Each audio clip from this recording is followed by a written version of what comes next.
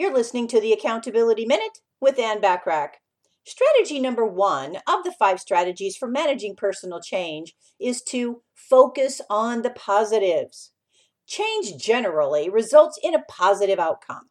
So rather than focus on feelings that you may be experiencing, like insecurity or discomfort or anxiety, concentrate instead on how the new experience will enhance your current situation.